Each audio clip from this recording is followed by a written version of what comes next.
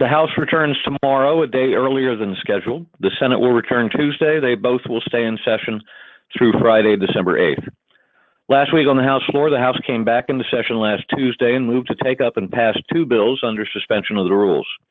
On Wednesday, the House passed the rule that would govern consideration of H.R. 3017, the Brownfields Enhancement, Economic Redevelopment and Reauthorization Act, and H.R. 3905, the Minnesota's Economic Rights in the Superior National Forest Act. Also on Wednesday, by voice vote, the House passed a resolution authored by Republican Representative Barbara Comstock to require annual sexual harassment training for members and staff. On Thursday, the House passed H.R. 3905, the Minnesota's Economic Rights in the Superior National Forest Act. Then they passed the rule for consideration of H.R. 4182, the Ensuring a Qualified Civil Service Act, and H.R. 1699, the Preserving Access to Manufactured Housing Act. Then they considered two amendments to H.R. 4182, both of which failed, and then they passed H.R. 4182, the Ensuring a Qualified Civil Service Act, by a vote of 213 to 204. Then they passed H.R. 3017, the Brownfields Enhancement, Economic Redevelopment and Reauthorization Act, by a vote of 409 to 8. On Friday, the House passed H.R. 1699, the Preserving Access to Manufactured Housing Act, by a vote of 256 to 163. And then they were done. This week on the House floor, the House will return Monday, at which time they'll vote to proceed to conference with the Senate over the tax reform bill. On Tuesday, they'll move to take up 7 bills under suspension of the rules. One of those bills will be the Taylor Force Act, which would restrict funding for the Palestinian Authority unless they stop paying terrorists and the families of dead terrorists who attack American and Israeli citizens. On Wednesday, they'll take up H.R. 38, which has been combined with H.R. 4477, the Fix NICS Act. Later Wednesday, they'll consider H.R. 3971, the Community Institution Mortgage Relief Act, and H.R. 477, the Small Business Mergers, Acquisitions, Sales, and Brokerage Simplification Act. Probably on Wednesday, they'll consider a short-term continuing resolution to keep the government funded through December 22nd.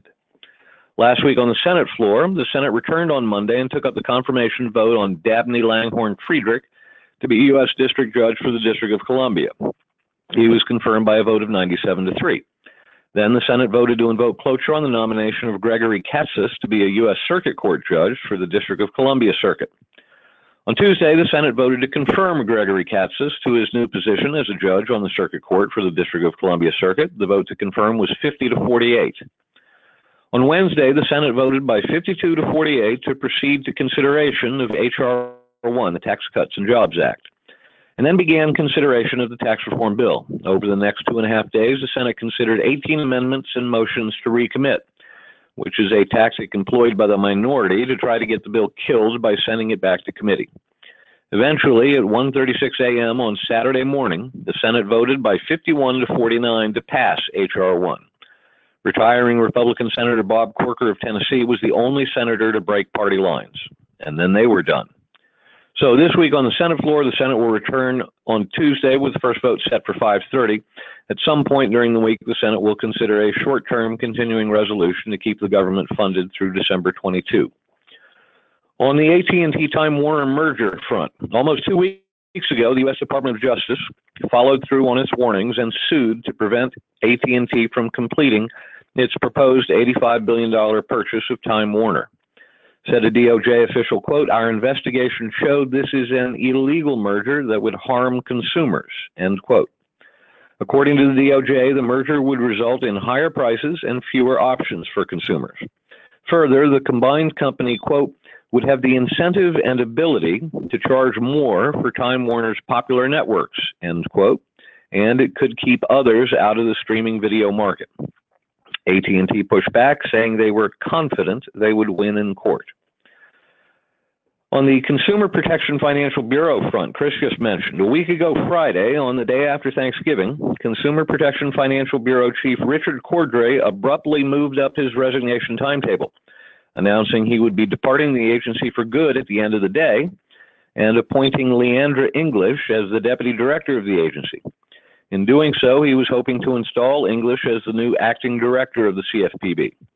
But later that evening, the White House announced that President Trump had appointed OMB Director Mick Mulvaney to take over the CFPB as acting director.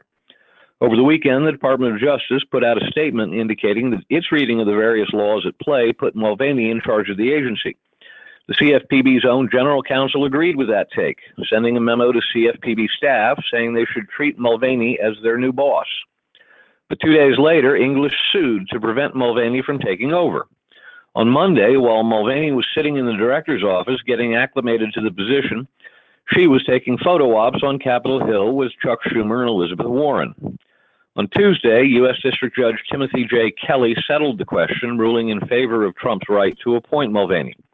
Jenny Beth's column for the Washington Times focuses on this episode and calls on Mulvaney to fire English for insubordination. You can find it in the suggested reading. On the immigration front, last Thursday, a San Francisco jury found illegal immigrant Jose Inez Garcia Zarate not guilty of the July 2015 murder of Kate Steinle. Instead, he was found guilty of illegal possession of a gun. He's a felon, after all, and his sentencing date has not yet been determined. For that crime, he faces a sentence of 16 months to 3 years in prison. Zarate has already been deported 5 times previously. After his conviction, U.S. immigration officials said he will be deported for a 6th time. Meanwhile, the Senate has yet to bring up for consideration Kate's Law, which would stiffen prison sentences for illegal immigrants who continue to return after being deported. On the Obamacare front, the version of H.R. 1, the Tax Cut and Jobs Act, that passed the Senate in the wee hours of the morning, Saturday morning, includes in it a zeroing out of the tax penalty for failing to purchase health insurance. Including this effective repeal of Obamacare's individual mandate in the tax reform bill kills 2 birds with 1 stone. First, it repeals one of the essential elements of that bad law, and in doing so, sets us up for a second attempt at repealing Obamacare, which could go much easier the second time around because CBO won't be making an argument that 15 million people are going to lose their health care. Second, it saves more than $300 billion in subsidy payments that won't be made over the next decade and allows those savings to be used to offset tax cuts elsewhere. On the Russia probe, on Friday, former Trump National Security Advisor Lieutenant General Michael Flynn pleaded guilty to lying to the FBI about 2 conversations with the Russian ambassador last December. On December 22nd, he lobbied Ambassador Sergei Kislyak to oppose an upcoming UN Security Council vote condemning Israel for building settlements in disputed territory. Then, 1 week later, Flynn discussed with Kislyak the sanctions the Obama administration had just placed on Russia for Russia's efforts to influence the 2016 presidential election. Flynn acknowledged later lying to FBI officials when he was asked about his conversations with Kislyak. Late Friday morning, ABC News' Brian Ross reported inaccurately that candidate Trump had directed Flynn to contact Russian officials during the course of the 2016 campaign. The Dow Jones average dropped 350 points in the wake of that false report. It took ABC News more than 7 hours to acknowledge their error, first by issuing what they called a clarification, then a correction. Ross, of course, is well known for reporting things wrong. In 2012, he wrongly reported that the movie theater shooter in Aurora, Colorado had ties to the Tea Party. More than a decade earlier, he had wrongly reported that Saddam Hussein may have been involved in the anthrax attacks in the United States. And for those keeping score at home, he was the first to report the Abscam scandal in 1981. And in his haste to get that report on the air, he blew the case FBI agents were making against Congressman Jack Murtha, who was later named an unindicted co-conspirator and survived the political scandal only because Ross exposed the sting operation before Murtha had time to take a second meeting with undercover FBI agents who had already offered him cash. After announcing their clarification, then calling it a correction, ABC News announced that Ross would be suspended without pay for 4 weeks. Eyebrows were raised on Saturday when President Trump tweeted that, quote, "I had to fire General Flynn because he lied to the vice president and the FBI. He has pled guilty to those lies. It is a shame because his actions during the transition were lawful. There was nothing to hide," end quote. That contradicted what he had said back in January when he fired Flynn. Back then, there was no mention of lying to the FBI. But if Trump knew at the time that Flynn had lied to the FBI, that puts a different spin on his later request to then FBI Director James Comey that, quote, "I hope you can let this go." But eyebrows were quickly lowered when the Washington Post reported that John Dowd, the president's lawyer, had drafted that tweet. On the Second Amendment front, on Wednesday, the House will vote on a combination package that puts together two bills that have recently passed the House Judiciary Committee. H.R. 38, the Concealed Carry Reciprocity Act, and H.R. 44-7, the Fix NICS Act. The Concealed Carry Reciprocity Act, which we've discussed before, would permit anyone who has a valid concealed carry permit to transport firearms into any other state that also allows for concealed carry permits. The Fix NICS Act would stiffen the National Instant Criminal Background Check System, which became an issue of interest in the wake of the November 5 shooting at a church in Sutherland Springs that left 26 victims dead. The Air Force revealed that it had failed to report the shooter's domestic violence conviction as required by law. If he had been reported as required, he would have been prevented from making a legal gun purchase. Now to the sexual harassment front. Over the last 2 weeks since our last conversation, the sexual harassment revelations that have roiled Hollywood, academia, and the news media have hit on Capitol Hill, and hit hard. Minnesota Senator Al Franken now has 6 accusers. Detroit Congressman John Conyers, the longest-serving member of the House, he's been there since 1965, has acknowledged using taxpayer funds to settle a harassment case, and at least 2 former staffers have accused him of sexual harassment, leading Nancy Pelosi to call for his resignation.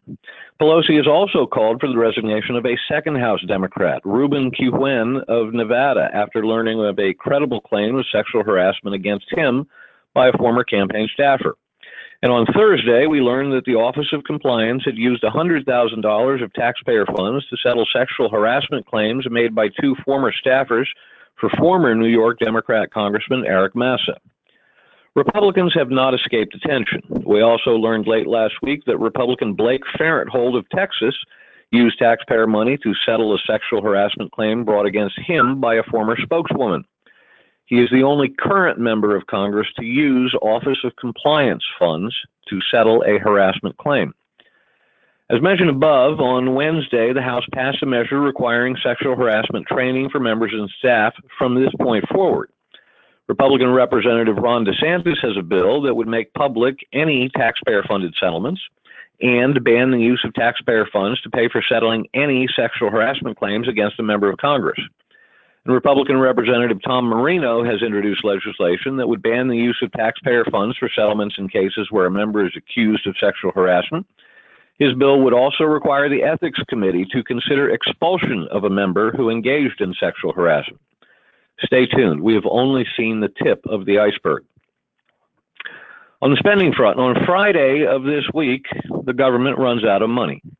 So the House and Senate are preparing to pass a short-term continuing resolution that will maintain funding at current levels through December 22nd. It's the hope of the Republican congressional leadership that they'll be able to use the ensuing 2 weeks to come to an agreement with Democrat leadership on a longer-term omnibus spending bill to fund the government for the rest of the fiscal year. But as we've discussed before, don't expect that agreement will be anything we like. Democrats are still adamant that any longer-term spending bill can include provisions addressing the so-called Dreamers, and we still expect some language similar to the Alexander Murray health insurance bailout to be attached as well. On the tax reform front, the House and Senate have now both passed versions of H.R. 1, the Tax Cut and Jobs Act, so the stage is set for a conference committee. Unlike the budget resolution, where the House simply took what passed the Senate and put it right back on the floor of the House with no changes, rather than go to conference, we expect we will see a conference committee to reconcile the differences between the 2 versions. But here's the good news for those supporting passage of tax reform. Now that both houses have already passed a version of the bill, it's difficult to see what could get in the way of ultimate passage of a conference report. Once you've voted for the tax reform bill, you're committed. There's little conferees could do to make a bill that was palatable once into something that's unpalatable the second time. Susan Collins, Lisa Murkowski, Jeff Flake, Steve Daines, Ron Johnson, John McCain, and any others who had to swallow hard to vote for this bill in the Senate have already done so once. Voting against a conference report that reconciled the differences between the 2 bills would get them nothing at this point. Tax writers in both houses suggested they could have this thing wrapped up within 10 days to 2 weeks. So this bill could actually get to the president's desk before Christmas.